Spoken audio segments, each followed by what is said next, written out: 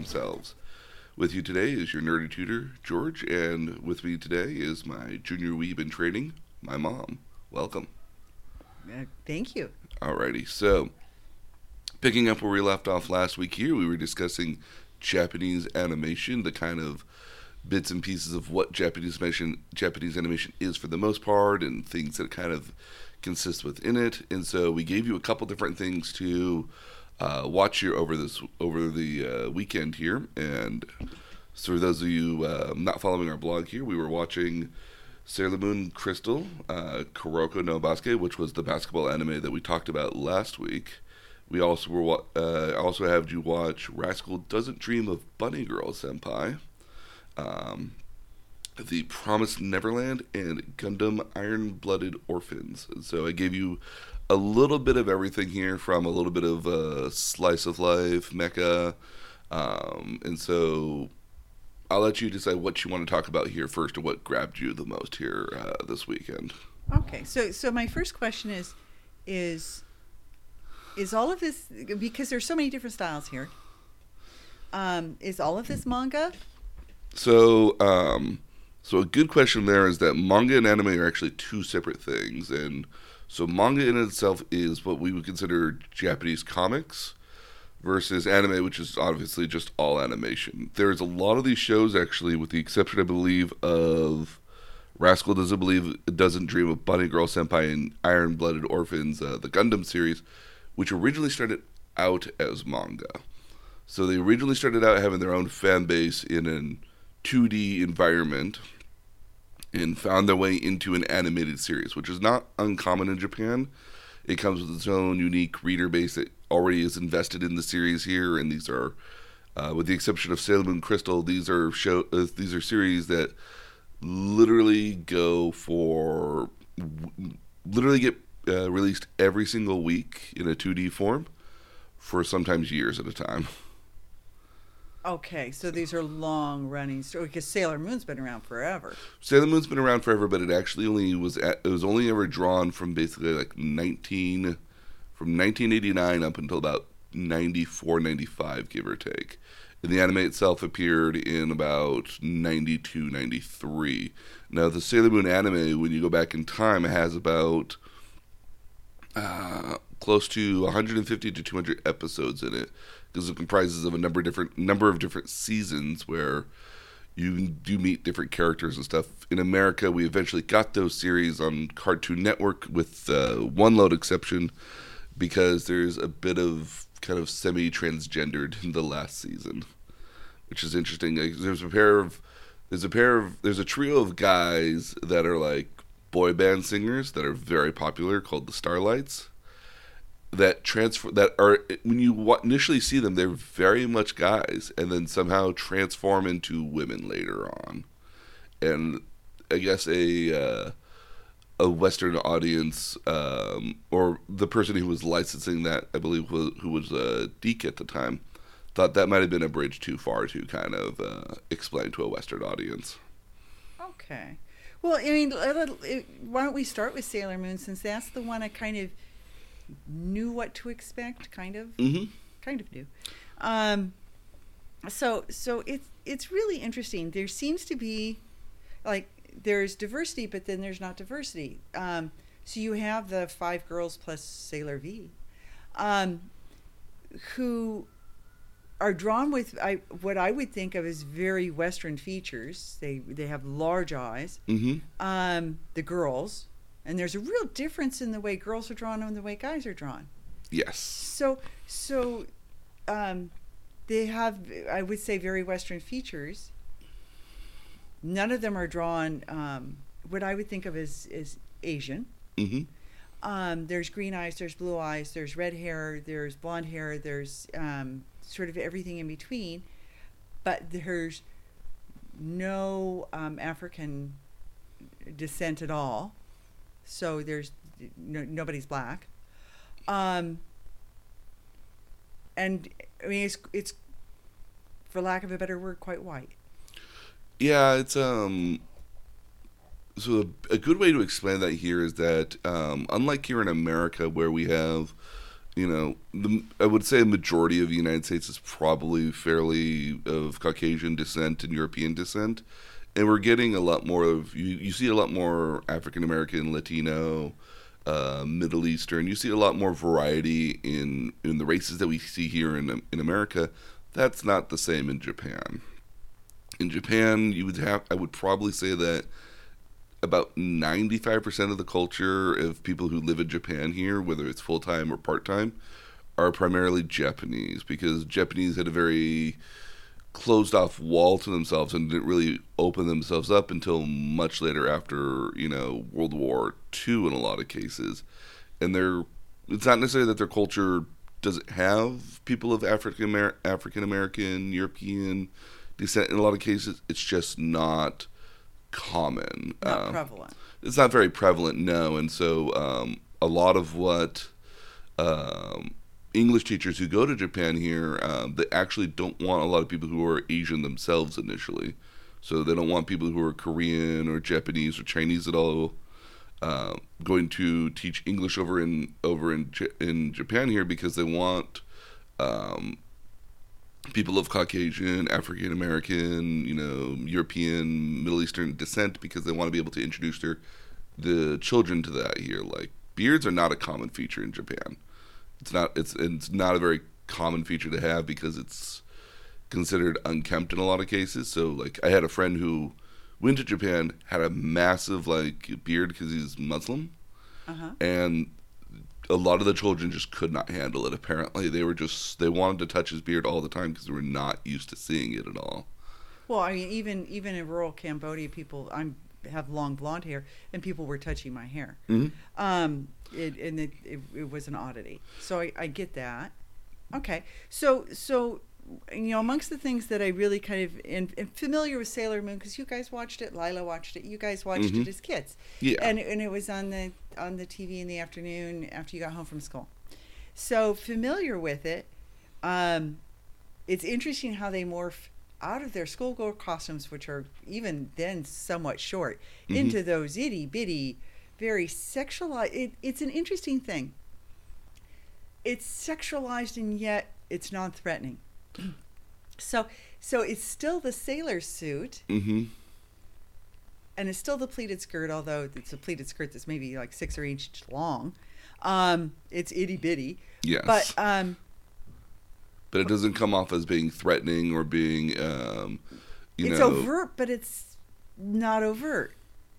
So one of the reasons I want to add Sailor Moon here, and again, mind you, this is Sailor Moon Crystal. It's an updated version of the original animation here that cuts out a lot of the fluff that would have been in the original show. That was a kind of the bog standard sort of monster of the week sort of thing. Okay. Because the Japanese manga actually moves along relatively quickly by comparison. There's not a lot of slowdown or a lot of fluff or additional stuff in there. But this is actually, this is what we would call a shoujo series or a girls series, if you remember last time. So that's a lot of the reason why the girls are drawn, I think, in such a certain way that they're still very cute. They're very, it's a very feminine sort of style here, but it's not very threatening at all because it's aimed primarily at a female audience initially. But clearly it's just one of those shows where, like, it has a fairly substantial male following as well. But it's not I don't believe it's intentional to make it so overtly sexualized here. And that's I think what at the end of the day here, the girls, as cute as they are in the uniforms and everything, and as much as it could be misconstrued as sexy or somewhat perverted, it's not seductive. Yeah. I mean, I thought it was an interesting thing because it certainly they're sort of Barbie doll shaped. They've got thick thighs, so I'm in. But they aren't seductive, and I thought that was an interesting balance. You have these very young-looking faces on very mature bodies, and even the voice is very young. It was I thought it struck an interesting balance. The other thing I thought was really interesting. We'll talk about the blue-eyed thing later because it comes up a couple of times for me. there seems to be a thing with blue eyes, but we'll Yes. we'll table that for a sec. But the other thing that was interesting to me was looking at in side by side, Tuxedo Mask being a good comparison. Mm-hmm. The girls' faces are very, for lack of a better word, animated. Mm-hmm. The large eyes and sort of the very curved up nose and it's sort of a winky, sort of campy almost look. And then the guys are much more true to life drawn. Would you say handsome? Yes, I mean there are lots of versions of handsome. I mean they're not Brad Pitt, but or George Clooney, but they're good looking and uniformly good looking, and it's especially true if we move on to some of the other things we saw. But the girls, and this was true in almost all five of the different series in different ways, but the girls' faces were much more pubescent. I don't know how to say it. They're more teenagerish. They're more innocent on a certain level. They're far cuter. So I can't necessarily explain that at all. It's kind of a quirk of Japanese animation in and of itself that a lot of the time the women in Japanese animation look can be not necessarily buxom, but could be looking very pretty and very cute is probably words I might use here to describe even buxom. I mean, even buxom would be appropriate in a lot of these it. cases. In some cases, yes. Yeah. But again, I mean, like it's one of those differences that we have with Western animation versus Japanese animation, where we consider it to be more mature in a lot of senses because it's drawing more off of what the realistic human body proportions might be. But when I say mature, I don't necessarily mean mature in the sense that like it's, for an adult audience of like an X-rated or a triple X sort of thing here. I mean more in the sense of like it's a mature, representation of what a human body might be. So it's more proportioned, but obviously it's still an animation here. So there's certain aspects that get still exaggerated. Yeah. So again, the long legs might be exaggerated. Eyes are definitely one of those things in Japanese culture that like Japanese culture for whatever reason enjoys big eyes. Like eyes to them are very important to them, and so in some cases here it's not uncommon for the eye to be like half of the face, which in Sailor Moon, it's close. Okay, so the girls' eyes are drawn very big, but the boys' eyes, the guys' eyes, really aren't. No, not as much. No, and that is a common theme throughout a lot of Japanese animation. That was an interesting thing. So let's talk about the mature thing in a different light, and that's that what time of day do these run? Are these prime time or these? These are often prime time in some cases. Okay, so or at least everything I recommended here would have been seen in. Okay, so that was an interesting question for me as I watched these, because if I think of American prime time animated shows, starting with the Flintstones and Jetsons, and working our way up to Bart Simpson and the Family Guy, they are family shows. They feature prominently adults, and all five of these, the number of people that might be over characters that might be over 25. I'm trying to think of so there might have been 4 or 5. That was it. They have like no parents. Like none of these kids have parents. There's no involvement of adults really in these. Adults don't play like anybody over 25. Don't play a huge role in the characters' lives, or any role, or exist even in some cases. Yes. Yeah. So I thought that was curious. Whereas American animation for prime time is more of a family sitcom. Mm-hmm. None of these were funny per se. None of them. They were exciting. They were suspenseful. They were lots of other things. There are lots of great adjectives, and I really enjoyed this. Mm-hmm. It was a cool cross section. I thought you chose well, but none of them were comedies, and none of them were family oriented. Mm-hmm. which is what I would think of as American animated series Mm-hmm. for prime time. So I thought that was interesting. I think that's kind of a. I don't want to say it's a trope of I think Western TV shows because again I know a lot of TV shows like when you come that come out here in America always are divided around trying to organize itself around a family unit. Like The Big Bang Theory, as much as it's about like a group of like geeks and nerds hanging out, like it's very much a family at the end of the day here because they don't really do a whole lot of interaction with other people and it's all very Friends, the same sort of thing. Yeah. Oh yeah, very much. But I think that's more or less the style of Western TV shows that it revolves around the family because we, I think, here in America are intent about having a strong family base here, and even at a young age here, like it's intent that as you get older, that you create a family, that you support the family, that you're staying with your family. Like I think that's more or less a thing of American Okay. TV shows Well, at the I end mean, of the day. you got some of the, if you talk about like sort of a nucleus, you got that in Sailor Moon, but I would almost say that was the only one, even though the basketball one is about a team, where you really had that sense of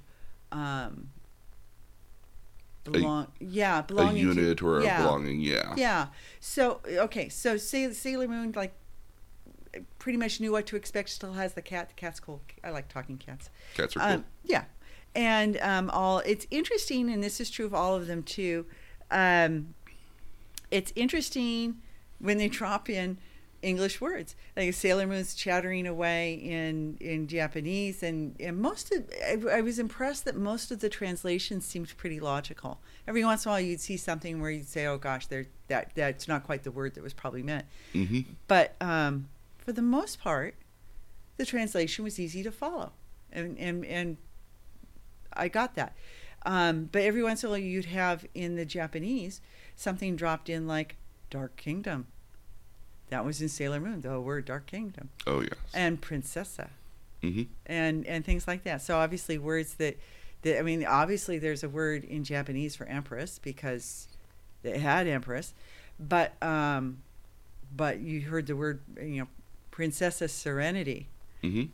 Both English words sort of dropped in there. So that was interesting. That happens a lot because it's in a lot of cases here, if you want the audience, I think in some cases to pick up on something that's very important without having to make up words in some sort of way here. And a lot of Japanese animation will use Western or English titles for things because I think what it does is it points out how important it is, or if this is sort of a certain sort of special feature of that. That comes up quite a bit, especially in sci-fi animes that have to always reinvent the bad guy here because you can't ever just have something that's similar because darn forbid that it be similar at all. I think a great example might be in America. Here it's Kingdom Hearts in America. It's obviously Kingdom Hearts in Japan as well. It's a video game series with Disney characters and characters from like Final Fantasy, which are very two divergent series somehow smashed together, and it's very enjoyable. I've played the first two. I'm excited to play the third one, but it comes out on PS4, and I don't have one of those, thankfully. What is this a nerd? This is a future nerd topic. This could be a future nerd topic. It's Kingdom Hearts in general. That sounds fun. But they use a lot of English words for obviously stuff that could be translated in Japanese if you had to. And I think it's just more or less, if anything, just to kind of point out its importance to the story or the characters within it. So let's pivot, actually. So we've kind of mentioned it a couple times here, Kuroko no Basket. So I got you a sports anime because obviously Pop teaches basketball. We were very into basketball here growing up here. It was very much a part of our lives. This is the title episode, and apologies for spoilers for anybody who hasn't already seen the series here, but it talks about going into the zone, and so okay, I have questions about that. I'd be more than happy to offer answers if I can. Okay, so I was really kind of incredulous about the that particular series, and I went to the effort before I watched it to Wikipedia. Okay. so that I knew kind of the storyline.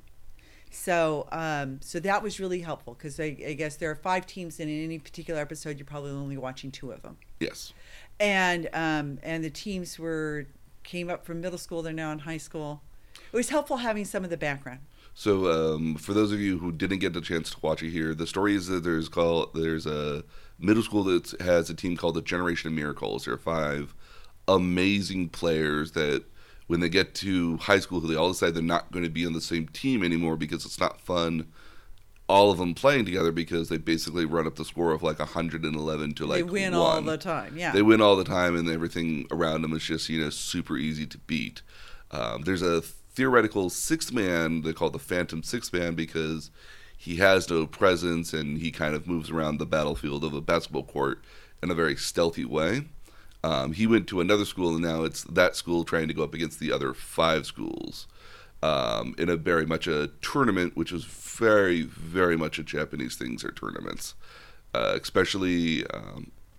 And the other misnomer that we might have here is that they do the summer tournament a couple episodes before this, and then now they're on the winter tournament because the Japanese school year starts in February.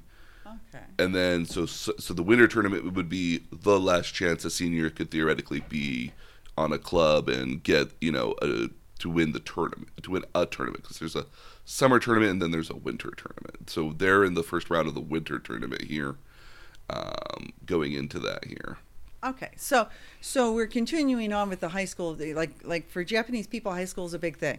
So again, high school for Japanese people is kind of the last chance of their freedom before they become an adult and have to do all the work of an adult. Like it's very much in the sense of that, like, when you're in high school, you're free to kind of goof about and lay about. You're kind of expected to be trying to figure out what it is that you want to do here, and you're not hanging out with friends a whole lot, or you're hanging out with a lot of your friends, and you're just having a good time like you would as a high schooler. But these guys aren't having a good time. They're in a club. So. Okay. So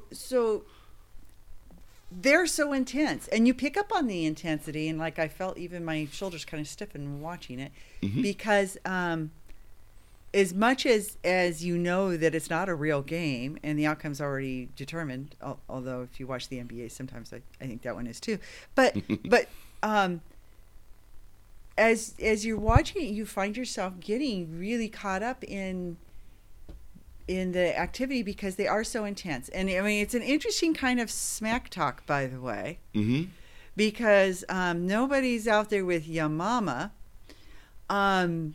The smack talk is not what's wrong with you. It's what I'm going to pull from myself. Yes. Said out loud. It was an interesting smack talk because I'm going to concentrate and focus and distract you. So it was not. I don't think LeBron James is using those lines. No, I think a lot of the sports animes are a lot more innocent than they initially give the presence that they would be here. Because again, like these are, I would go back to the term of what we might call honest actors in a game here. You want everyone to be on a good sportsman at the end of the day here and things like that. And so a lot of I have never actually seen a sports anime where the other team intends on cheating or is rude or mean at all. That's because that's also just not a Japanese standard as well, because as much as and I think we talked a little bit about this here, that Japanese people are intent on not, how do you put it, they're not intent on starting fights if they can avoid it here. And obviously basketball is a game in which you have to fight somebody else here, but it's done in a friendly sort of way. So like in a lot of cases here, like if you want to talk about politics, Japanese people will very much steer away from trying to talk about politics because they don't want to create an argument or have a chance to create an argument where one didn't exist beforehand. Okay. So I mean that actually kind of jives with one of the things I observed, and that's that there's a lot of self-affirmation in it. Mm-hmm. There's a lot of proving honor, earning We got to we got to do better than better than team. We got to pick ourselves up. We got to yeah. So even in the smack talk, it's all affirmations, or a lot of it's affirmations, and it's less about what I'm going to do to you than what I'm going to pull from myself. Mm-hmm. Which I found it very value based. The one comment that I wrote down when I was making notes was out of the 5, the only word that was translated into anything close to a swear word was in the basketball Kuroko's, and it was the word bastard. So there's no asshole, there's no prick, there's no any of the things that you might associate with basketball in a lot of cases. Calling somebody. It's all very throughout all of these very clean. The language. I mean, there's not any sort of foul language at all. But to go back, the self-affirmation really struck me. Mm-hmm. Because there's a lot. The other trait I found in there was a lot of self-accountability. Yes. So I found the basketball. I found actually all of them very value based. Universally, that seems to be a major theme. Mm-hmm. Probably more apparent in the basketball because it didn't have the plot things that would throw you off. You didn't have an evil thing that was trying to kill you. Not at least not in this one. Okay, at least not in this one. What you did have is the figure that distracts you by like not really being there, and some people can see it and some people can't. So that's Kuroko, and that's the lead character of. I wouldn't say actually the lead character. He's probably like the dual main character of the show, with Kagami being the redheaded one being the other lead of the show here. Like, again, his ability is that he doesn't have a presence at all, so he can't be seen on the battlefield quite so easily. And so what it allows him to do is that it allows him to kind of sneak into better positions because people aren't necessarily inherently watching him or paying attention to him because he's such a smaller character. He's not as, strong looking as the rest of the characters. He's much thinner on a lot of cases here. So what he uses that ability for is that he'll kind of hide in, he'll kind of like, somebody will pass the ball to the right, he'll kind of like dart in, grab the ball, and redirect it. Yeah, there's a lot. Okay, so there's a lot. There's the redirecting thing. Mm-hmm. I'm going to use my overflow. So that's redirect. So that's a particular one in that episode because he becomes such a more noticeable portion of the game that when people's eyes kind of dart to him, they lose track of the person that's in front of them, and everyone else is kind of caught on to what his trick is at the end of the day. Because what he really does at the end of the day here is that he just manipulates your attention somewhere else. So he might start to throws off your shot. Well, not so much that he throws off your shot, but he throws off your attention. So like one of his big tricks here later on is that he actually dribbles later on. And that freaks people out because people are not expecting him to dribble, much less hold on to the ball for any noticeable amount of time, because that makes him noticeable on the field and it makes him lose his presence. But what he does here is that he looks at somebody like right in the eyes, yeah, and then like starts to look to his right. They start to look to right instinctively because that's kind of what your brain tells you to do. Is when you look to the left, you kind of want to look to the right as well, or in the same direction at least. And as he does that here, he ducks down super low because again he's a much smaller person, guy, yeah, and kind of gets in under somebody's point of vision here to be able to dribble around them. Because again, if your head's right here and he's right here, he can. If your field of vision is looking forward, you're typically looking straight ahead. You're not really looking down at all, so he can kind of duck underneath your vision to get around you. It looks as if he's, just pulled off the most amazing feat in the world, especially when they do it in the show here. But really, he just dribbled forward at a really low angle. It's, again, like all of his stuff is very much, everything in the show is very somewhat doable with a lot of practice. And a lot of the characters are based off of NBA players on certain points. Well, here. and they're drawn fairly realistically too. Yes. So they don't have the exaggerated features of some of the other shows. No, and this would be a good example of a shonen show at the end of the day. So a show meant for boys, which is also one of the reasons why a lot of the characters are doing personal affirmations. I got to be better. It's not about the enemy team here, because if you're reading it as like a 10 or 11-year-old and you might join a basketball club or you might join a soccer team or something like that, you think, oh, this is how they interact and this is how they work in the comics. I got to be like them while they're, while I'm playing as well, because I want to be like my heroes, or this is just how I know, if this is how it's presented to you in nature, like you would expect you want to be like that and similar. Okay. So I think that's a lot of the reason as well why it's a lot of sports animes in particular as well is not about the bad guy being, is not the enemy team. They're just the current opponent in front of you. Unless the enemy team's doing something cheating in a lot of cases. And there are episodes in which the enemy team cheats in some cases, and they never win. It's very much pointed out that, like, cheaters do not prosper, and that the fact that anybody who was cheating is more or less like, this is the sacred game of basketball. How dare you cheat in it? But that's so consistent with how value based this is. Yes. Yeah. Okay. So I mean that's not unexpected. So my next question is like the thing with the eyes. They've got like all these like sparks coming out of the eyes When they get into the zone. And they're like electrified. They like the veins are glowing blue. Mm-hmm. And they talk about going into the zone, and then you see several just fantastic, amazing plays. Mm-hmm. So what is that? That's the show's kind of like thing here. Like eventually later on throughout the series here, a lot of other people get into the zone. And so it becomes very much a recurring theme later on in the series where like people are entering the zone when they're in a very important pivotal play or a very important pivotal moment in the match here. Like a lot of shows will have like, again, this is a show that doesn't necessarily have overt superpowers at all, but like Right. everyone has like a named move that they do in a lot of cases.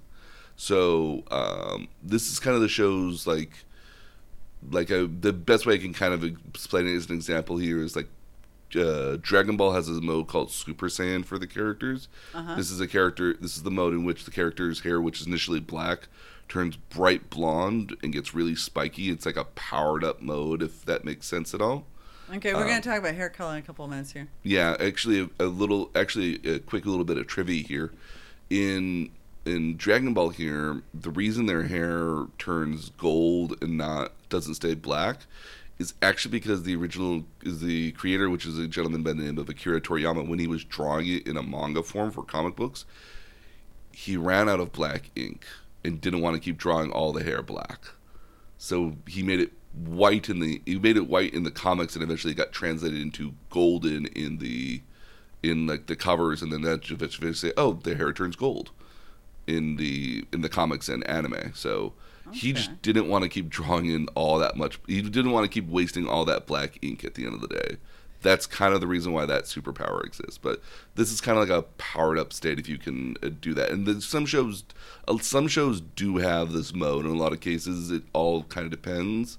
A lot more shonen shows I find do have like a powered up sort of mode that you exist in for a short period of time. Okay. Well, one of the things I noticed is there are almost like white-haired, blue-eyed guys, Mm-hmm. and they almost always have special traits, Yes. or they're key characters, and it's an interesting thing because it's like Western, but not Western. I mean, we're talking about teenagers with white hair. Mm-hmm. It was like, are they wise because old people are? I mean, I wondered, are they wise because old people are wise and they would have white hair, or? I'm just hoping it's a very, very bright platinum blonde in some cases. Oh. Again, I mean, a lot of Japanese animation comes from the notion here that like you over-exaggerate certain features here, and in some cases here, I think what it originally goes back to is that when you had a lot of characters, they had like dark black hair in a lot of cases here. You might have it tinted with like a blue highlight or a purple highlight to give it a little bit of definition and difference between the characters. So like, oh yeah, I like the one with black hair. Which one was black hair? Precisely. Yeah. Precisely is the joke. But especially as later series go on here, like some characters have green hair, orange hair, red hair. Sailor Moon has, one of them has green hair. Yeah, blonde hair is not a very common feature in Japanese culture at all. But it's kind of uniqueness in and of itself. And in Japan, if you were going to think of a princess, you might think of a blonde-haired princess from Europe in some cases. So yeah, that's part of the reason. The fair-haired thing, yeah. Yeah, There's but even more blondes in Disney than there are any other color. Precisely, but I mean, that's kind of a trope of Japanese Japanese animation, that sometimes everybody's hair color is different. Okay. Excuse me. All right. So now my personal favorite, which I really, really liked. Okay. Was Rascal Does Not Dream Of Bunny Girl Senpai. Of Bunny Girl Senpai. So Senpai is a member of your group, your friend, your. It's your upper class. It's your upper class. So, like, if you were a freshman and somebody else was a sophomore, they would be your senpai. Okay. So I was trying to kind of figure out what the word actually meant. It's the best way to describe that. First of all, I want to say, how does anybody learn anything with the hair and the eyes? And this is true in the basketball one as well. Even Sailor Moon. Everybody's got their hair like halfway covering their eyes. It would drive me crazy. It probably would. Yeah, that's a mom thing. Okay, I really liked it. It was. It was probably a lot slower than the other ones. That's not it. For me, it was that, in the United States you have so many high school shows, and they tend to be Saved by the Bell, and High School Musical, and all those sorts of things where they very lightheartedly conquer a serious subject. There's a lot of humor, ha ha ha. This was actually, I found the characters very relatable. I found the situations that they were talking. I mean, they had very real conversation. You could really identify with the conversation. I found it very empathetic. So you had this guy and his sister who somehow got involved in an incident that put them both in the hospital, where they were both damaged, actually by being bullied on the internet. Yes, through text. Through text messages. But it also there's a component of things that were posted on the internet in it. And they actually are physically damaged by it. And then rumors grow up around that where it gets distorted. And the boy who's the center of this, who strikes me as being, 15, 16, somewhere in there? I would say, 15 probably. Okay. So he actually... it gets distorted into he put 3 people in the hospital. And then, counterposed to this, you have a girl who is 15, 16, who was a child actress and everybody knows her, and then she retired. And there are times when nobody can see her at all because they're forgetting about her. And so, they have these very real conversations about what it was like for her to have everybody know and expect and feel like they kind of owned her. And then her going through this thing where suddenly, instead of all this notoriety, people are forgetting who she is. And at that point, they literally do not see her. He sees her. Yes. Dressed as a Playboy bunny.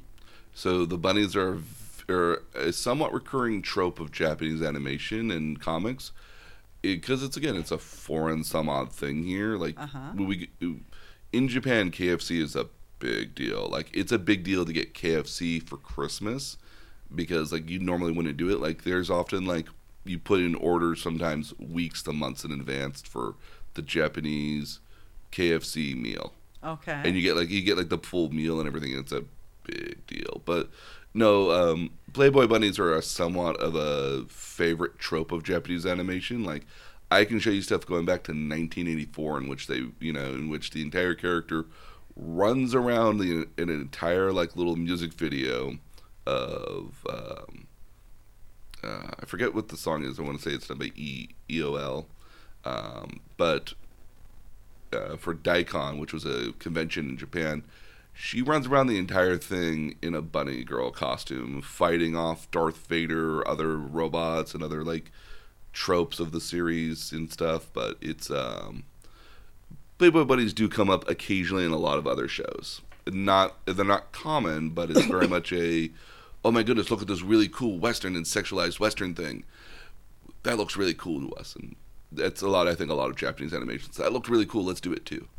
Okay. But I mean, so, and I'm not, and you know, her in the Playboy bunny outfit, which she's in a library, and nobody else can see her but him. And I think it's an interesting choice because obviously he's very empathetic because he initially gets wounded trying to protect his sister. Mm-hmm. So he's and they are all. It seems like they are all each other has. Yes. The brother and sister, and she's much younger. And he's taking care of her, and he gets these horrible gashes across his chest, and again is in the hospital for quite a while, out of his own empathy.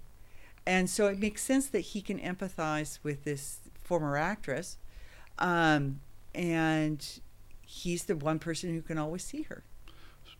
So this was the one show I wanted. This was a show I wanted to show, which I felt was a topic that you wouldn't normally see in, I think, Western culture in a lot of cases. Here we're talking about because in some like Western shows you might talk about your feelings in some cases, but you don't like dwell on them in a lot of cases. And this one actually goes through a lot of the discussing it and, you know, conversing about it, why this means a lot to me or how this really impacts me. And like later episodes spend a lot of time actually not necessarily trying to solve the problem, but so much just talking about the problem.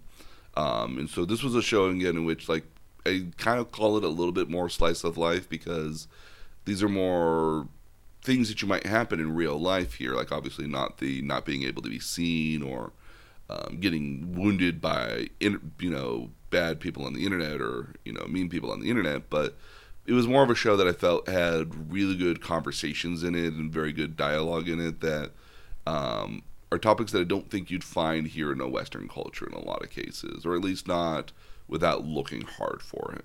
Well, I mean, there was sort of a Mean Girls component to it because you had the friend whose girlfriend comes over to the main character and says, I don't want you hanging around with him anymore because you're unpopular and you're going to drag his popularity down. Mm-hmm. And he very bluntly says, yes, and that would drag your popularity down. Yeah. And that is a very blunt but relatable thing. It wasn't dealt with in a ha-ha joke way or in a isn't this funny but mean way, or it wasn't a Saved by the Bell. No. Sort of thing that happened. There isn't a character that pulls a joke there. It was very serious, and yet I thought it was a very serious show around teens with somewhat relatable issues. Yeah. So I mean, I actually enjoyed that one quite a bit. Now, they talk about atmosphere, and I didn't know if that was a word that was being properly used. So, or what that was meaning. So the context for that here is that in a lot of Japanese culture here, it's intent that you go along with everything. Even if you don't necessarily agree with it, you go along with it because you don't want to buck the trend or you don't want to stand out too much. Because again, Japanese culture is all about, it's a small island, we all have to get along with each other, so everyone does the thing that everyone else does here societally.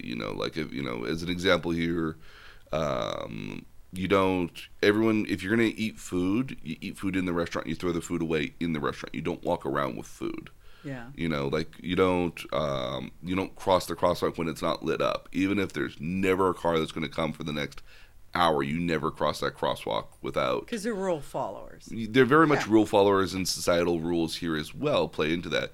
Now, he's a character that's not initially intent on this, or at least is described as this, but he's very much a character that does not follow the trends of society. He's a loner. He even describes himself as a loner. He's a loner. He's aloof, is probably a better word I might use for him. Yeah, I see that. But he's often portrayed as a character that does not follow the rules of society. Again, even with the notion here that even going back to that one exchange with his friend's girlfriend here, in a normal situation here, you might say, all right, I will stop seeing your friend here because you don't want to buck the trend here at all. But he very much is of the opinion here that, no, it doesn't really matter at all. Like, I'm going to do my own thing here, and you can go shove off for the most part. Yeah, he tells her what you're really concerned about is that if he loses his popularity, then you're going to lose your yours. Popularity, and Yeah. yours will dip down here. No, Yeah. and He's- again, he's blunt about it. and he's not a very common. He would not be a very common person to find in Japan that goes against the rules, because everyone's about not standing out too much and going along with the rules here and things like that. So he's a character.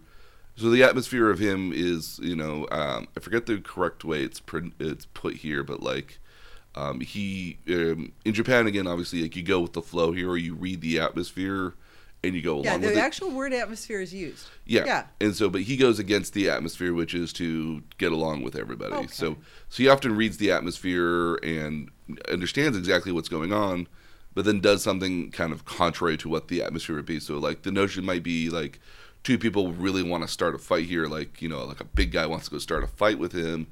He reads it as that, like, he really actually doesn't want to fight at all. He just wants to show how manly it is, because fighting is not a very common thing in Japan.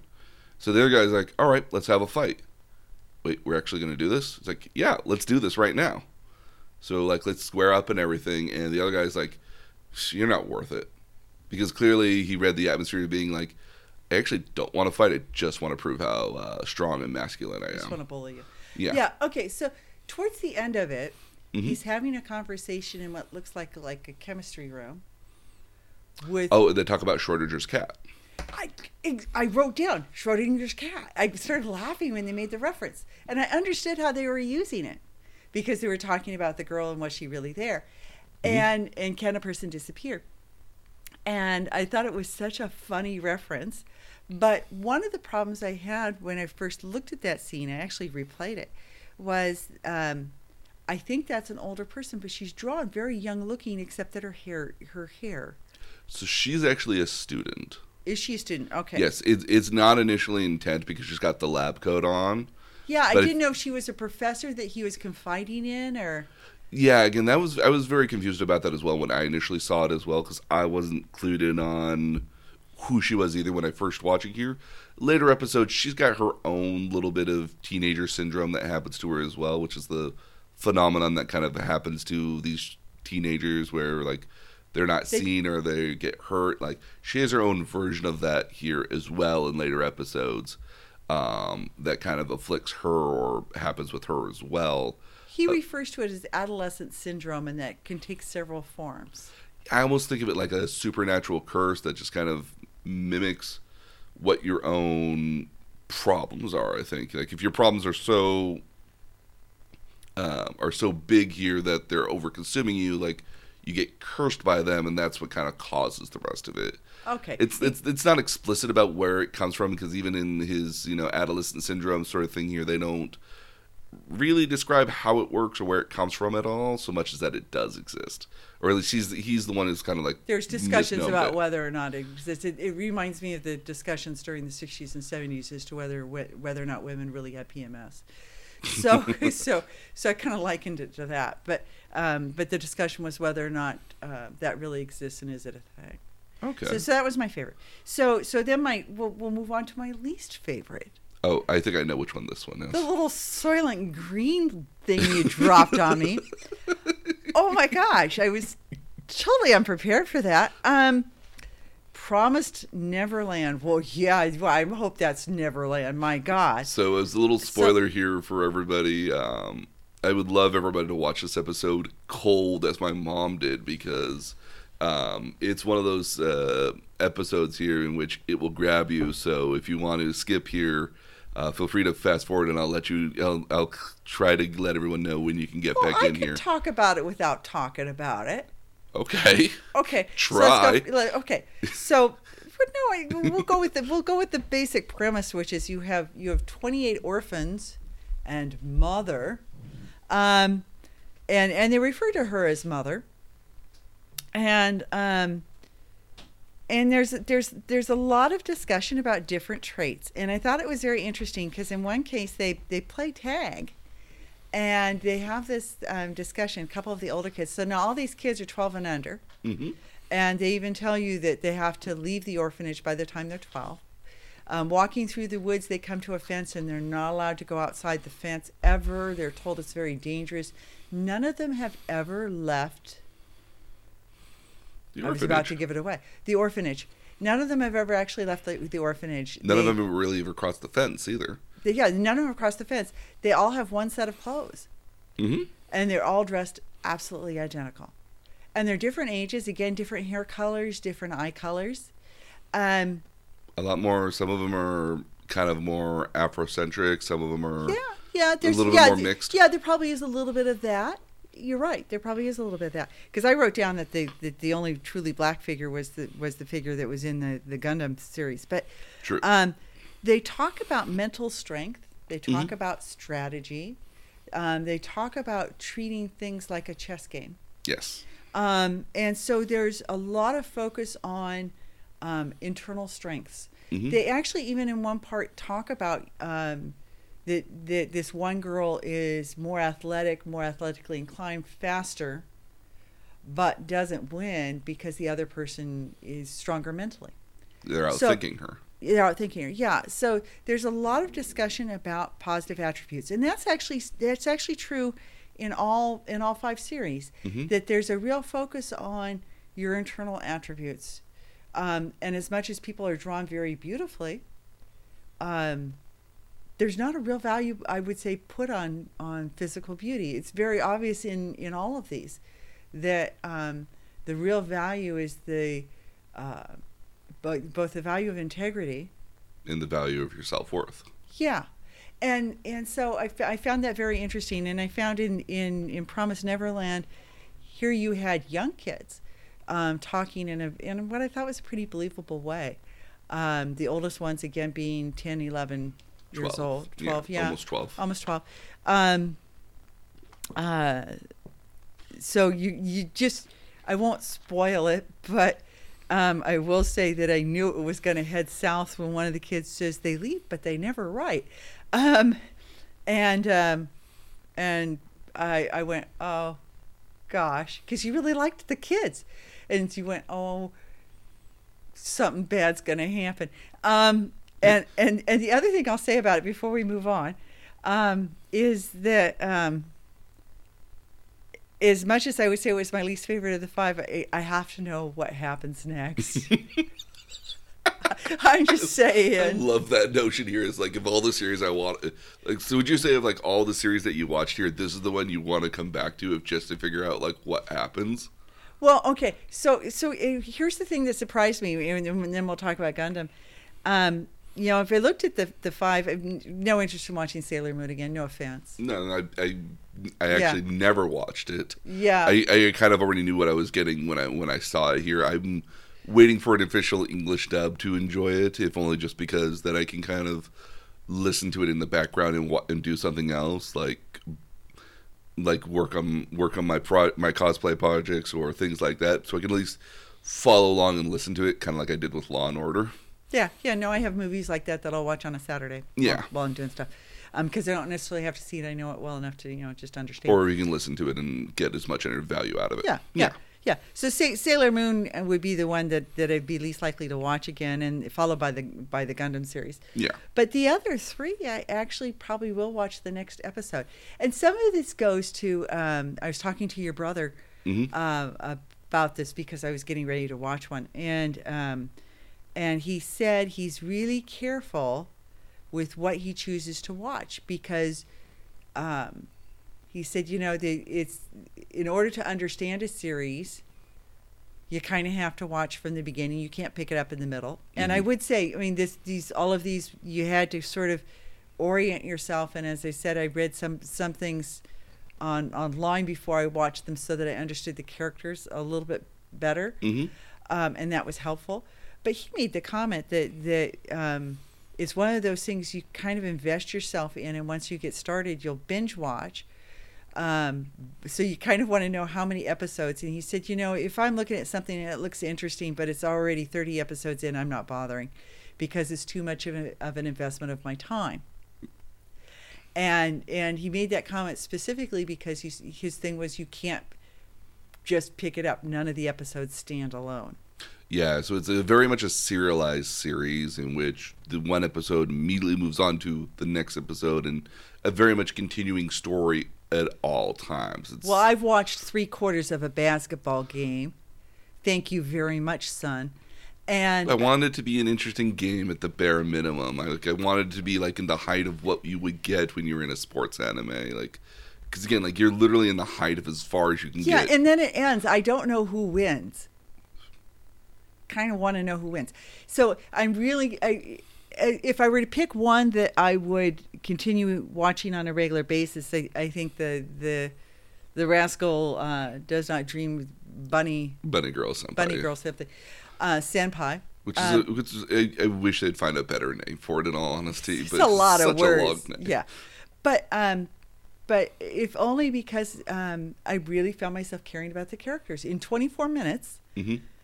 I really found You fell in love with the characters. Yeah. And you kind of want to know what happens with them. Yeah. So what I'll say about that one here is that if you just watch the second and third episode, if the third episode kind of has a resolution to that initial story that happens there, then you would be fine, I would imagine. Like if you just watch the next the second and third episode up to 3 episodes of that series, then you could watch that and be just like satisfied with it, and then never pick it up again if you didn't want to. Good to know.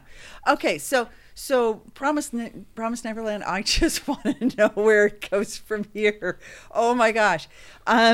So yeah, no, I buzzing right along until the line until the very end, and then you're just like. Well, no, as I said, I knew it was going south when I literally wrote it down as I was watching. It says they leave, but they never write. And I went, oh, and then it happened. So I do need to know what happens. I can tell you what happens later on. No, don't ruin it for me. I'll go watch it. But boy, that was like not eating dinner afterwards. I'm so sorry. That's okay. Lunch was already digested. So so that threw me for a bit of a loop. I wasn't quite expecting it to be quite so dark. A lot of Japanese shows, not all the time here, will like this is one of those few ones. There's another one called Madoka Magica, which threw a lot of people off as well, very much like this. And you'll get series like that occasionally. Well, they're playing in the sun. Come on. Oh, the other one's about magic girls that are very much in the vein of Sailor Moon, and I won't explain what happens to them at all later, but it's not pretty after episode 3. It can't be as okay. Well, this one's pretty. Okay. I'll let you know that Madoka Magica, if you liked Doctor Strange's kind of abstract sort of look and stuff, Madoka Magica shoots that with a nuclear warhead, its amount of colors and weird symbolism and moving pictures around. And then when you get to episode 3 and you think, oh my goodness, I know exactly what I'm going to expect. This is great. This is really interesting. And then something happens in episode 3 and you're like, I was not expecting that. This has changed dramatically now. And the intro still is a very lighthearted, hey, look how fun this is, yay. And it's just not what the rest of the series is. One moment they're playing tag, and then anyway. So okay. Let's move on to Gundam. Okay, so let's move on to Gundam. Okay, so we watched Iron-Blooded Orphans on Mars. So Gundam is a very long-standing franchise. It dates back. Just as a starting point, Gundam means warriors. So Gundam is actually the name of the machines that they pilot. Okay. So apologies on that one there. But Gundam is a very long-standing franchise that dates back to the very late 70s and early 80s. It's what started what we now call the real. Beforehand, you had a lot of mech shows in Japan because you don't have to really animate a face of a mech, so you don't have to spend a lot of time worrying about the animation in a lot of senses. The Power Rangers sort of things, yeah. But a lot of the mechs were very goofy, sort of fun kind of things. They had transformations, but they weren't realistic transformations at all. And even the stories were all a lot of similar in the vein of maybe what a Power Ranger would be, like a Monster of the Week, very. Nothing's there's the world is the world's in danger. We're all doomed to die in the world here. We got to save the world, but it's not really at the end of the day. The stakes are not that high at the end of the day, even though they really are. So Gundam started what they call the real robot mecha genre, which is realistic mechs, and it's a space opera originally, and it's We're on Mars, and it looks like the Grand Canyon. so. What ends up happening here is that the initial version of Gundam is called the Universal Century, and it spans a number of different series here. So you have eventually the original Gundam, Gundam Zeta or Z or Gundam Double Z, and you get other series that happen at that main storyline. But eventually there was a point in which they started making other Gundam shows in different universes, and it's kind of like a different trait here, where the Gundams are the same kind of like super powerful mechs in the show, but they have different, the way they became are different here. So Gundam Seed is one of my personal favorites. It's in a alternate century. There's a Gundam that's actually in our century or our timeline because it's Gundam 00, which takes place where humanity has figured out solar panels, and so major superpowers like Saudi Arabia and the Middle East that actually just immediately devolve because the oil's not worth any money anymore, so they have no more money, so they immediately go into chaos here. But they've got lots of sun. They've got lots of sun, but they didn't get they didn't get one of the contracts to make one of the solar panels. So it's I think it's America has a solar panel, China has a solar panel, and Russia has a solar panel. And these giant big like solar panels that kind of orbit around the Earth. Oh, they're up. Oh, okay. So they super generate energy, and that transfers back down. So they are major superpowers here, but less so other parts of the world. Okay. Or no, sorry. One of them is in North America, so it ends up becoming North America, South America, and Japan are one kind of like country almost at the end of the day here. You have Europe, which is Europe and Africa have their own solar panel, and then you have Russia and China have their own solar panel. And I think Australia is linked with them as well, but not sure. But you have then countries like the Middle East that don't have a solar panel, and they're not really in any one of the major countries or unions at all. So like they basically devolved into like warfare all the time. But it's set in our current. It was set in more or less our current kind of somewhat climate, but just like a couple hundred years in the future. The one we watched though was Gundam Iron-Blooded Orphans, in which some unspeculated time beforehand there was some sort of calamity that in the process of trying to terraform Mars. We got to Mars. Yeah. We made the oxygen breathable. Looks like a bunch of rock. Yeah, we made the oxygen breathable and everything, but one of the things we didn't really do was we didn't finish colonizing it. Like we got air on, we got the oxygen there, we got the weather into a temperate way there, but we didn't finish it because I guess we ran out of budget because of this other war, and because of the war, we didn't finish actually terraforming Mars. So a lot of what happens in Mars is that you have a lot of children being born that parents can't take care of at all, so they become orphans, and what they end up becoming is like they're again they become slaves on a certain level, actually, like so child slaves. Okay, so again, the observation is that there's like nobody over 25, except for maybe the one black guy. A couple of the characters could be over 20, maybe, or at least in older teenagers. Over 25, though. I mean, I thought the guy directing the battle was probably 20, 21, maybe. Yeah. So, but again, very young. Yes. So, what's the thing with the nosebleeds? You had a couple of these guys having nosebleeds. So, in this version of Gundam here, you can control the robots by like just moving the joysticks around and things like the foot pedals and things like that. But to become a really good pilot here, what you end up having to do is you have to get a special surgery that puts like a probe in your back that connects to your spine and that connects to your brain. Some people have multiple probes in their back, up to like 3 of them, which allows them to control the robot basically through like thought process and joystick they're actually in them. They're literally connected to them. Okay. And if you overexert, and the system here is not technically legal anymore because it causes disruptions of the brain. If you overexert yourself, you can heavily damage yourself. The kid piloting the one white and blue one here, the Gundam, the the lead Gundam here, the the one that says that he can't go to heaven without avenging, and the tears of his men become his might. Okay, it's a little samurai-ish there too. Yeah, well, very okay, samurai. I not only wrote down samurai, I wrote down kamikaze. Oh, he goes into a kamikaze rage. Yes, he does. You know, it was he literally spouts stuff. You know, I can't go to heaven with this shame on me, and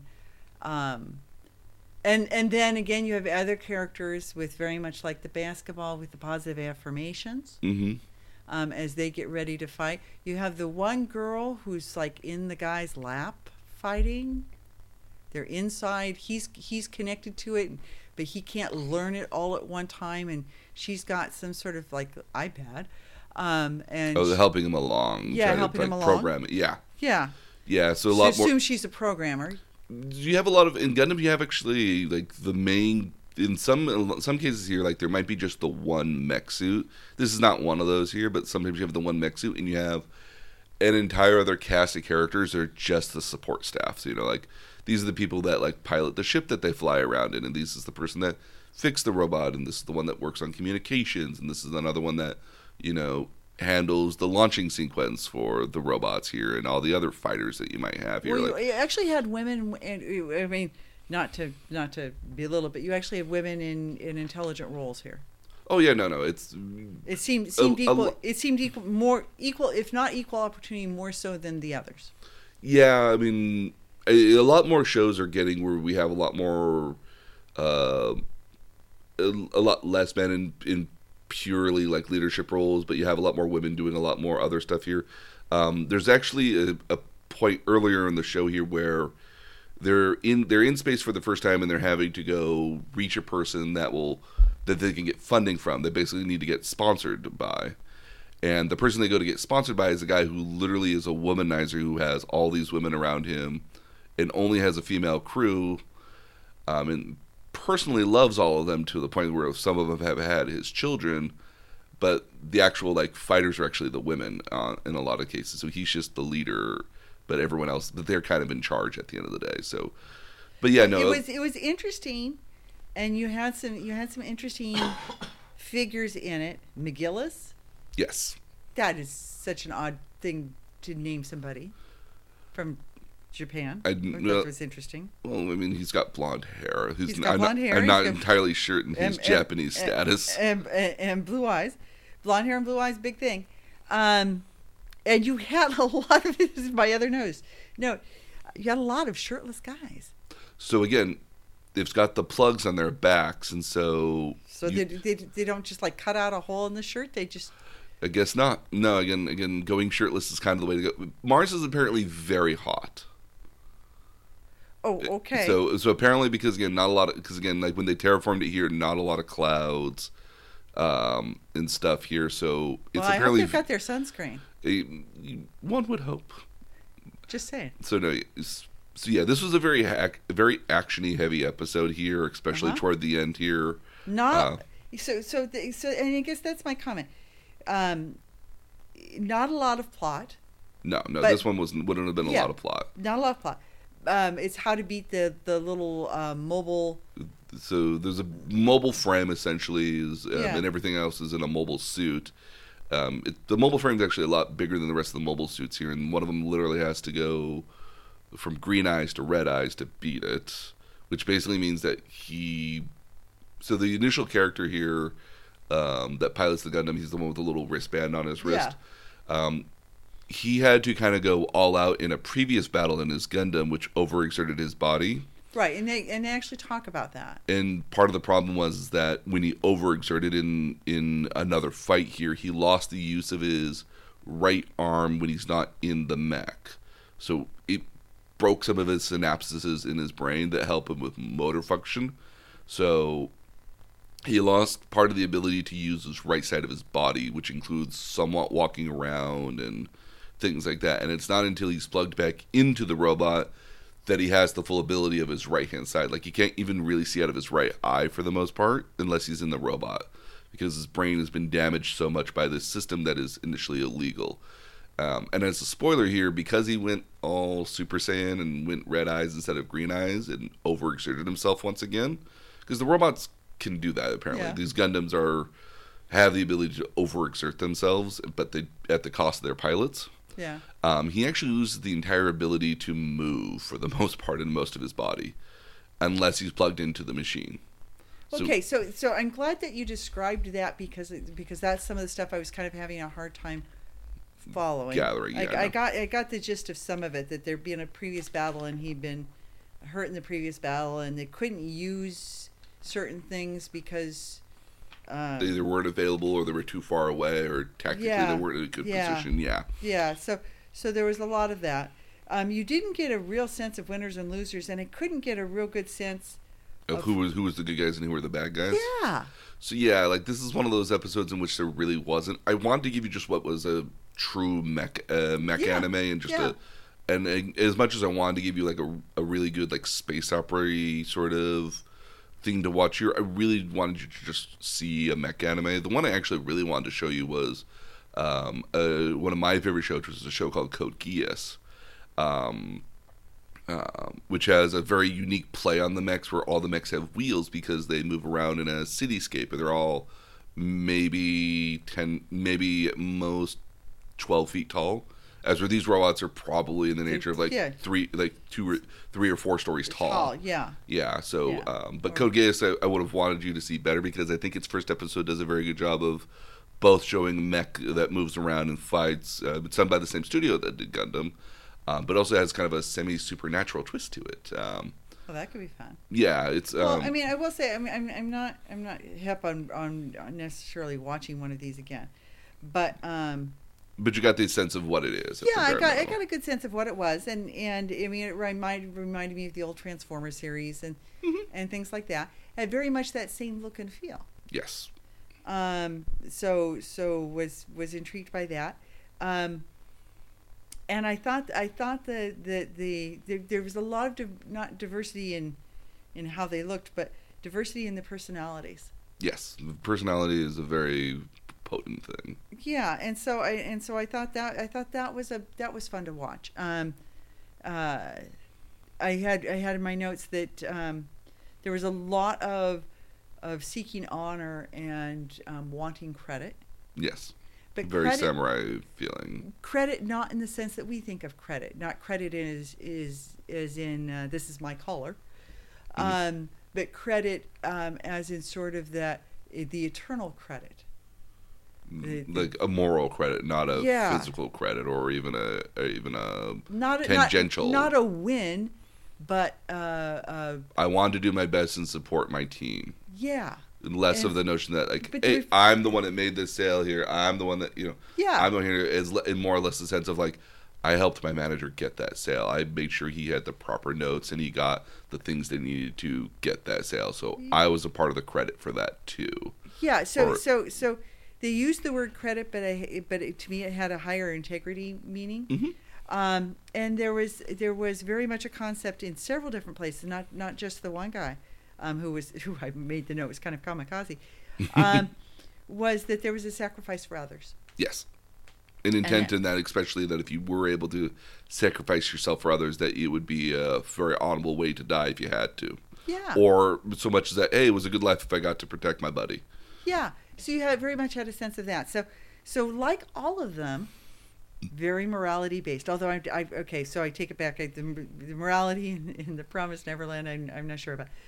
Except that one really did stress mental strength. Excellent. So yeah. So we discussed the anime here, what you liked and what you didn't like here, and hopefully our audience enjoyed that.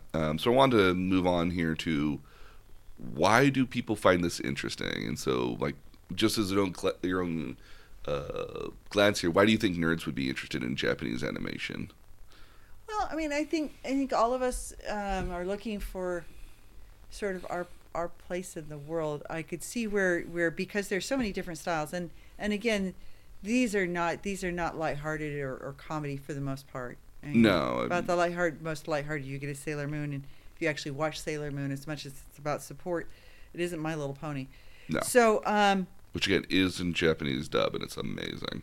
okay. The intro for it is 100% awesome. Win. Well, yeah, I'll more than willingly watch. I mean, one of the things that I was struck by as I got out on Crunchyroll is just how much of this there is, and I think it's more of a case of there's something for everyone. Yes. And I could see where they speak to so many positive affirmations and so many sort of uplifting. There's a lot of uplifting thought, as much as they're so serious. That I think that speaks to an innate part of all of us as well. Yeah. They're certainly very moral based, and the payoff is a little bit different than we would think of as the payoff in an American show. Mm-hmm. I think in certainly whether it's our animation or our sitcoms, yeah, TV shows, dramas. We have to button everything up. Yeah. And we expect to have everything buttoned up. And I think that's the first thing that bothered me about the basketball was everything was not buttoned up. No, this entire game here probably lasts the better part of about 10 episodes. Okay. Well, yeah, because we started mid-game too. Mm-hmm. So I think one of the things that appealed to me was that you did want to see more, and it didn't make things as clean and clear cut as I think we need things to be. At the end of Law and Order, we need to know that he went to jail. Mm-hmm. You didn't have that sense here, but I didn't have the sense that I needed it either, which I found interesting. And a change of pace. Yeah. A nice change of pace. Yeah. So one of the things I'll say about being a nerd here myself, and why I think a lot of people, especially I think of my generation, love and appreciate Japanese animation is that it's sense that we're trying to find our childhood again a little bit. I think that's a lot of case with a lot of nerdy stuff. Is we're trying to find our childhood on a certain level. Because I can remember distinctly as a child here, before I went to school, watched Teenage Mutant Ninja Turtles, watched Woody Woodpecker, watched cartoons. I think I woke up super early to try to watch original Dragon Ball Z when it was first airing. Got home, we watched cartoons. We watched, Tailspin, Darkwing Duck, and the Batman, and other shows. We woke up on Saturday morning, we watched cartoons. We woke up on Sunday morning, we watched cartoons. Cartoons were a giant part of our childhood, especially mine on a certain level as well. Yeah. I can totally appreciate that. But it's as essential as you get older here that, like, you got to put the cartoons away. You got to move on to you got to move on a little bit here, because cartoons are meant for children. That's a children's sort of thing here. And then we found Japanese animation, which again speaks to people in a certain way, because it's not the same topics. They're not funny, and they move, and they're not serialized in the sense in which you got to see the next episode to see what happens in the story, and that's a lot more sophisticated on a certain level. And the topics can be varied quite a bit here, so you have more sophistication in it. And so, and I can only speak for myself here on a certain level that I think a lot of it's, hey, I'm not watching cartoons anymore. I'm still watching a cartoon, but I'm watching anime. It's much more sophisticated. It's much more, intelligent on a certain level. It's a lot more, like I did grow up. Got a lot more plot. It's a lot more plot, and again, like, it's more in the way I would say mature. And I'm not saying mature in the sense that it's like, well, Western animation here, you might have, the writing might be really intelligent in things like Bob's Burgers and Rick and Morty and Family Guy and The Simpsons, but it's still couched in this notion of, like, fart and poop on a certain level. Yeah. Like, it's still somewhat, it feels very sophomoric here on a certain level, and I think it somewhat has to be in order to speak to a wider audience, as much as it has is intelligent as it's written at the end of the day. Like, they still know they have to have that laugh at the end of the day. As where, like, Japanese animation is more mature in the sense that, like, it's much more teenage and adult sort of, meant at the end of the day, and so it speaks to a much wider audience of somewhat more sophisticated people at the end of the day. Now, it's not to say that a lot of people are not drawn in by the pretty pictures and, the nature of the characters on a certain level, and certainly the foreignness of it, which is certainly very cool as well. But I think to a larger extent, it speaks to us on a more subconscious level here that, like, hey, these are still cartoons, and I love cartoons. I'll go watch a cartoon show. I'll go watch a cartoon show at any time. I got to enjoy now a more sophisticated cartoon that, grew up along with me and is in a much more grown up medium. So I think that's a large part of it too. So yeah, that's why I think nerds are into Japanese animation initially. But again, it certainly is offering something for everybody. It's got a lot of variety to it, and it's not the same thing all the time, or at least a lot of the things are not the same. So now let's move on to what nerds do with it. So there's an entire culture around Japanese animation that's not initially well known to everybody. Certainly, it's watching animation here. Back in the day, if you wanted to watch a Japanese show, you either had to know a guy who knew a guy who knew a guy who had it on, who had a translated version of it, and you bought him a bunch of VHS tapes to have him record it for you. And then you would hold on to those recorded tapes as if they were like gold, because in some cases they were, because then you were the guy that had a copy of that. Yeah. So and this goes back to really old-fashioned yellow and green subtitling text.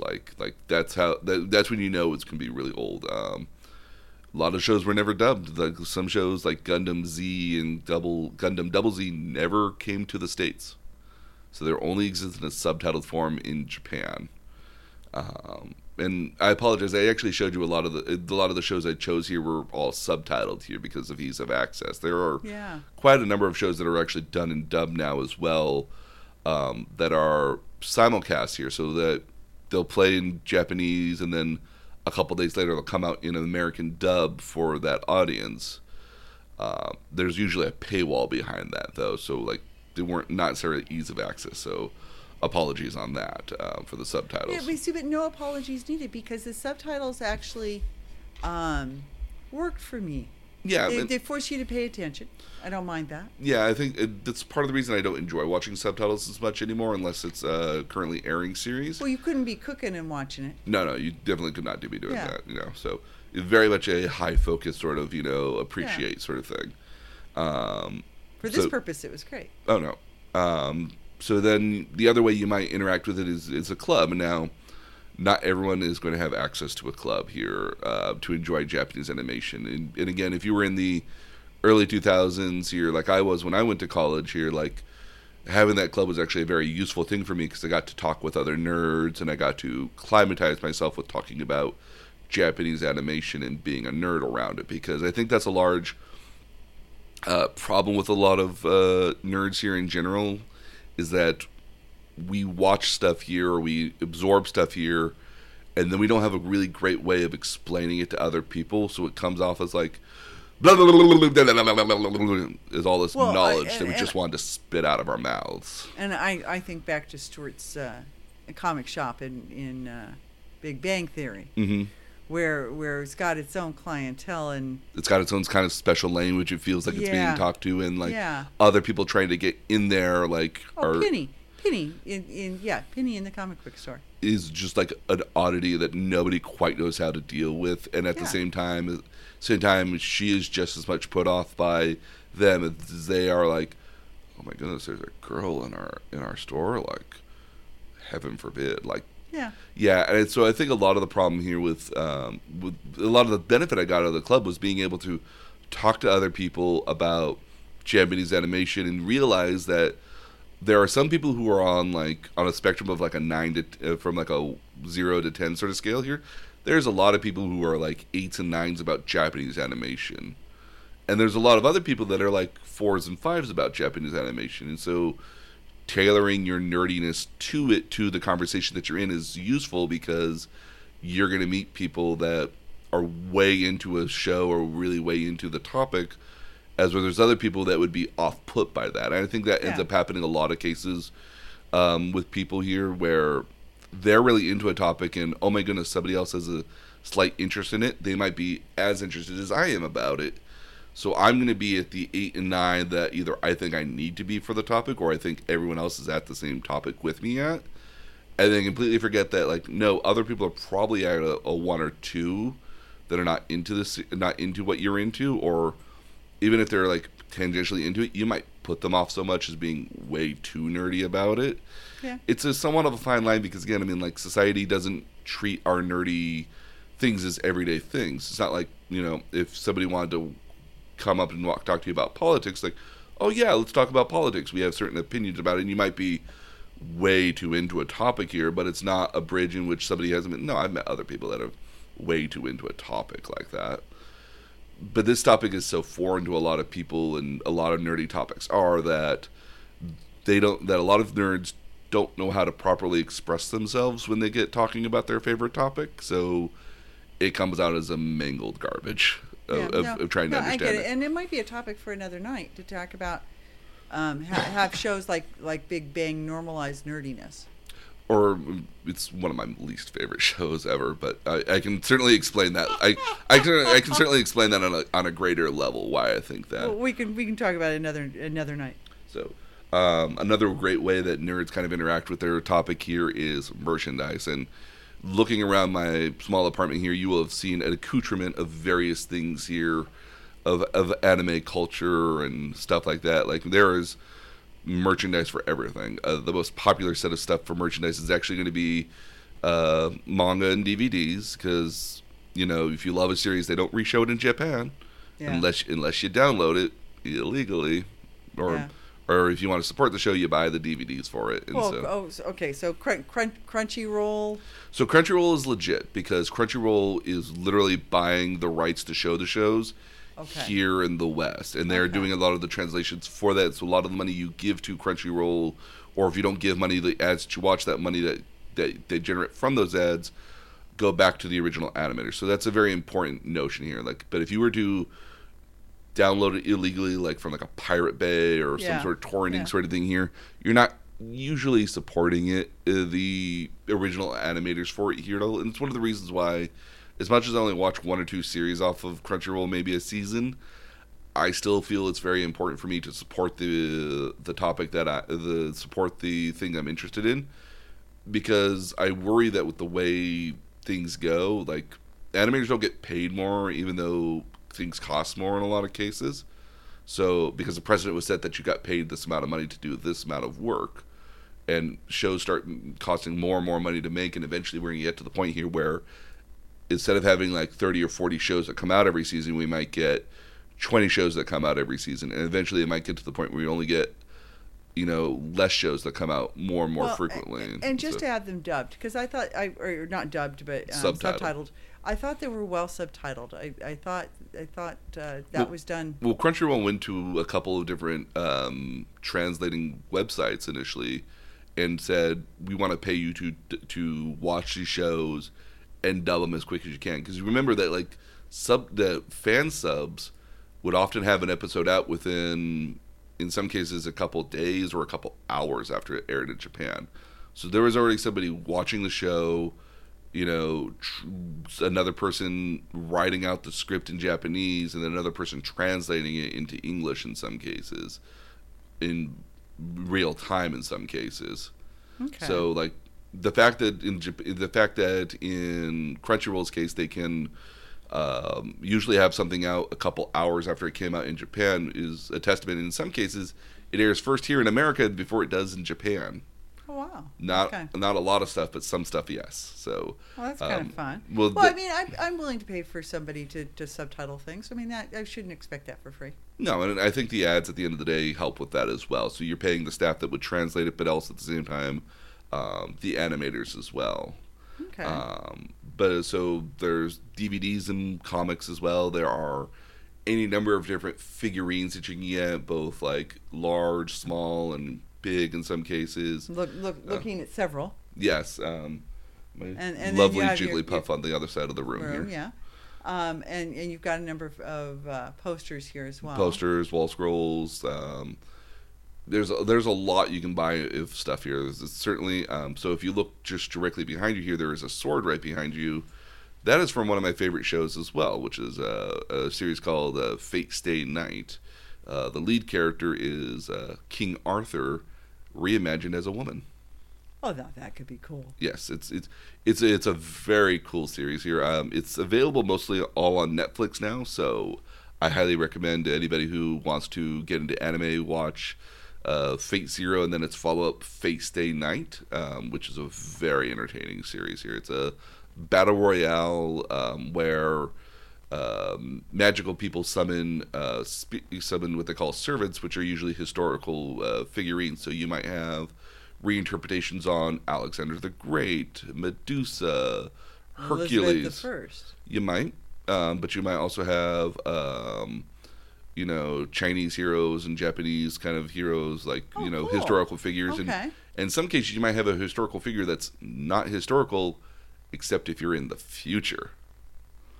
So there's a character like that even. So it's a very interesting show, and it's very much a battle royale, but it's a lot more talking than anything else and discussing kind of the nature of stuff.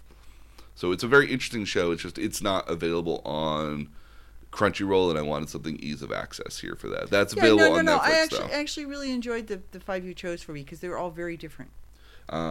Different styles. The other great way a lot of time anime nerds or nerds in general try to enjoy their stuff is a convention. And we'll go through conventions and at a later topic here when we get closer to Fanime that happens here in San Jose. So, because I'd love for you to take you for a day to that, if just for a couple hours. Am I going in costume? We can do cosplay as well at the same time. Huh. Interesting. I have ideas, so I can show you. Okay. It's not too crazy stuff here. Okay. But I also comes to a topic of cosplay, and that's I could Sailor Moon the hair. You could, but I've got other great ideas. Okay. Your blondness will be of a perfect point for you, and there's a lot of mother characters in Japanese culture that have a very unique hairstyle. You'll always see it because it's the hair with a ponytail. It's kind of meant in a ponytail, but it's scrunched at the back. And it always hangs over like the left or right shoulder. It's a very motherly sort of style that's in Japan. I could do that. Okay. So yeah, there's a couple mother characters I can show you. Okay.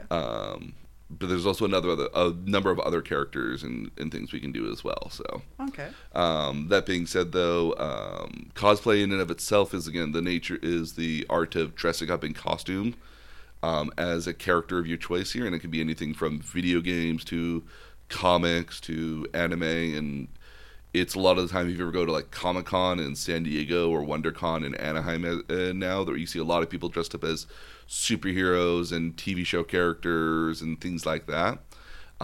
It's a very big industry, in all honesty. Like there's full websites here that devote themselves just to making the costumes for different characters. Etsy has a lot of different ways you can buy parts to a costume if you wanted to. So if you wanted to buy a crown from a series, there's probably like 30 guys that make that crown. Your brother has a really accurate Green Power Ranger. Yes.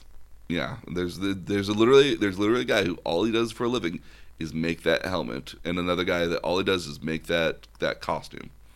That's all they do for a living. And there's a really great convention called Dragon Con that happens in Atlanta, Georgia. That's all about just so there's these 4 hotels in Atlanta, Georgia. They're all connected. They all share the same convention center space, but they're all connected through different tunnels. And each one, while they might have their own convention center space, they're all connected to this giant convention center space that's kind of in the middle of them. For about 3 days, it's just people who dress up in costumes. That could be fun. And these are people that will have either spent anywhere from a couple weeks or months on their costume to other people that may have spent the last 3 years building a costume with moving parts, lights, rigging on them. Like, it's very intense. You've got a couple good ones. Oh, I've got a couple very good ones that if I went there, everyone would be like, for me too, because it's not. I always try to pick the characters that are not done all that commonly, so you stand out more because of it. Okay. So conventions and cosplay are something we'll have another discussion on here. Okay. But not soon, at least. We have other topics that we have planned. Okay.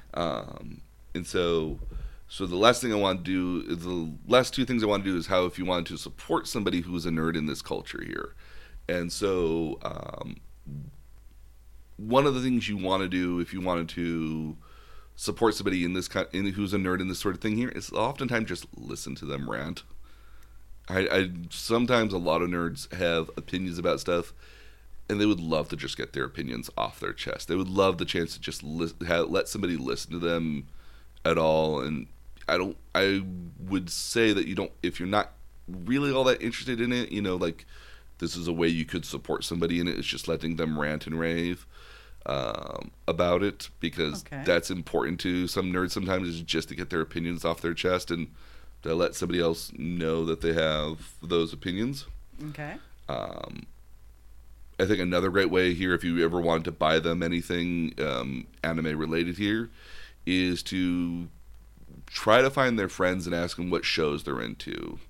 Because some people have very wildly different opinions on different shows here and stuff. And so everyone's got slightly different tastes. And if you were just to go to them all and be like, I want something that's anime related, and picked up something, you're like, it's a hit or miss in a lot of cases. It's one of the reasons why I think gift cards are really good in this area, because they allow a person to have the option to get what it is that they want. But if you really want to try to find ways to personalize it here, it'll take a little bit more work to find out. So not everybody's into Zelda.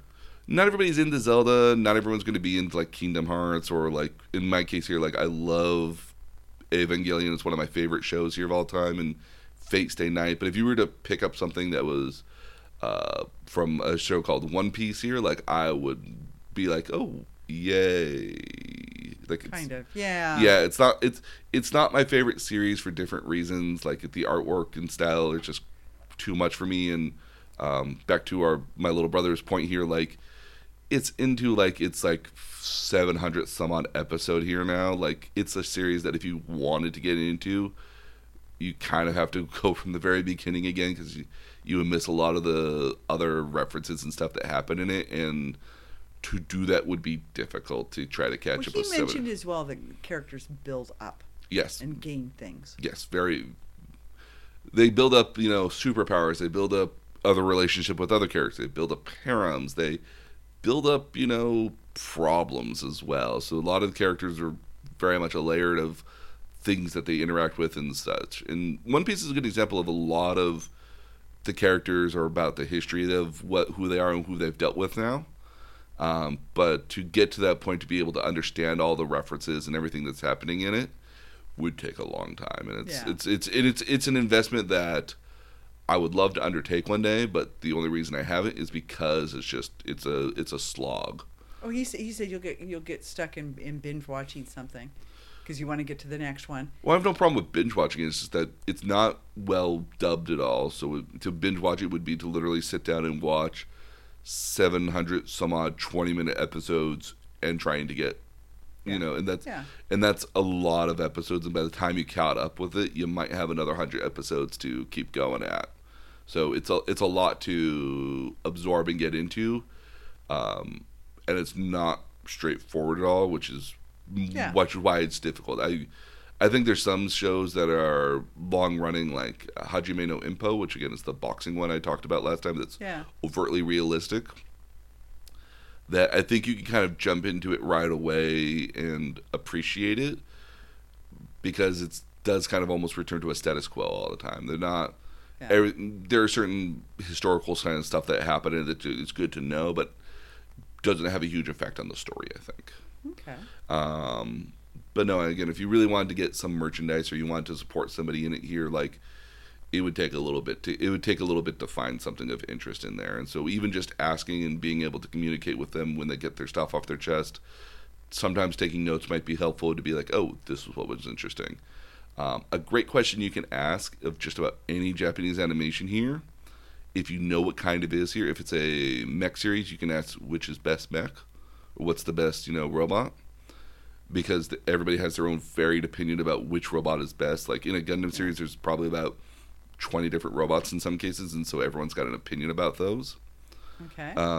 If it's a show in which the guy's the main protagonist, the good question here to ask, especially if there's a lot of women in the show here, the best question to ask is which is best girl. There's always a best girl. Okay. It's never the same. So everybody has different choices. Everyone has, in a lot of cases here, again, there's like, even in Rascal Doesn't Dream of Bunny Girl Senpai, there's a number of different girls that kind of pop up through the show here. Yeah. and everyone's got their own personal favorite. And so, one person who might think this is best girl here will completely disagree with another person who thinks this person is best girl. I liked Bunny Girl. Bunny Girl is very good girl, but Scientist Girl is best girl in that show. Oh, really? From my opinion. Was that the girl? That's the girl at the very end of the episode talking okay. about Schrodinger's cat. Okay. Yeah, to me that is best girl because again, like I appreciate a nerd, and her later story here is very, very emotional to me. At the end of the day, I felt a very good connection. I felt a very tangential and connection with it. So again, best girl can change all the time from different shows that have a primarily female cast, and the same might be true of like who is best guy, because some shows have a lot more guys in it here, and who is best guy, and so that might be our basketball anime Kuroshiku no Basket. So which is best player here, or who do you like the most as a player here? Yeah. Okay. So those are good questions you want to ask, because again, everyone has varying opinions, and again, if you wanted to buy something to support somebody with it, Notes would be a good option here. Okay. I like gift card, but yeah. Gift card is good too. Not a lot of shops do gift cards anymore. Oh. Or anime shops at least. So getting it on Amazon or subscription to Crunchyroll might be another good option. If you really wanted to get into Japanese animation, though, I cannot recommend Crunchyroll hard enough here at the end of the day. If you have subscriptions to Amazon Prime and or Netflix here, there are shows on there that have dubbing in it. That have good American dubbing in it. I can't necessarily speak for all the shows on those websites, but some of the shows are actually very, very good. Some of the shows that they've been licensed by Netflix and Amazon Prime here are very good shows. I cannot recommend enough Violet Evergarden on Netflix. It's a beautiful show about loss and finding your own humanity in it. Oh. It's very, very beautifully done here as well. That's definitely a great show that's only available on Netflix. Little Witch Academia is kind of in the vein of what My Little Pony would have been if from a British high school, a British boarding school kind of appearance, like a la Harry Potter even. So that would be another great show that's only available on Netflix. One of my favorite shows that's actually on Amazon Prime, and I know I'm going to butcher the name of it here, which is Watakoi, something Watakoi, and I promise I'll put the name in our show notes here. It's basically about nerds in an office. So, like, one of them is a gamer nerd. He's a very quiet, he very much is like everyone knows he's a bit of a nerd because he plays his video games at work during his free time. Mm-hmm. And he ends up getting a girlfriend who is secretly a nerd as well, but doesn't like other people knowing about it. And she's had a number of different relationships that are not ideal, but she eventually starts a relationship. They decide, let's have a mutual relationship together because we're both awkward nerds, and wouldn't that just be nice if we got along with each other? And then their co-workers, or in one case their senpai, are also anime nerds as well, except they're just not out loud about it. And so this is quite... So there's a lot of closet nerdom. There's a lot of closet nerdom, or at least not talking about it out loud, because wouldn't that make you weird? But all of them kind of get together and just have very normal conversations that are often not about anime, but show a lot of them like, oh, hey, let's go to the bookstore, and they end up buying their own books here, and by the time they're done with the bookstore, which was only supposed to be a 10 or 15 minute sort of thing here, it's so late that they're like, you know what, actually I kind of want to go home and read my books. Yeah. So let's not go out drinking. Yeah. Or let's all come back over to my place and we'll play video games together. And it's very heartwarming. It's very heartwarming at the end of the day. It's very much kind of like the scenario I would love to work in, because they're just businessmen at the end of the day. Yeah. But it's certainly one of my favorite series of the last year here. That's only available on Amazon Prime with their really bad subtitling and coding. I hate their subtitling and coding so much, because it's just in the middle of the screen. If it goes more than anything else, it just bumps it up, and they didn't program it well. Well, yeah. No perfect world. No perfect world. So I would highly recommend Crunchyroll if you want to get into it here. they're simulcasting a lot of episodes, and they're getting a lot of older shows as well. So is your ability to be able to watch stuff from the 90s and the early 2000s are becoming much easier, and it's becoming basically the Netflix of Japanese animation, as it were. I was surprised by how much there was available on it. Oh yeah, quite a number of different incredible. shows. I think that's going to do that for us here today. We've probably went on for quite a long conversation here, but I think this was an excellent conversation. I had a lot of fun here today. Oh, this is great. Next week here, we got a slightly more topical reference that we'll be having, so I'll discuss that here with you next week. Okay. But thanks to you once again. If you guys want to follow us, you can follow us on the nerdtutorialpodcast.com. It's our blog where we show our show notes, and we'll have our podcast available on. So more information can be found there. If you want to notify us with any questions or any comments you might have about the show, you can always hit us up on Twitter at nerd_tutorial. And I think that's going to do us for today. Until next time, we'll see you next podcast. Bye-bye. Bye.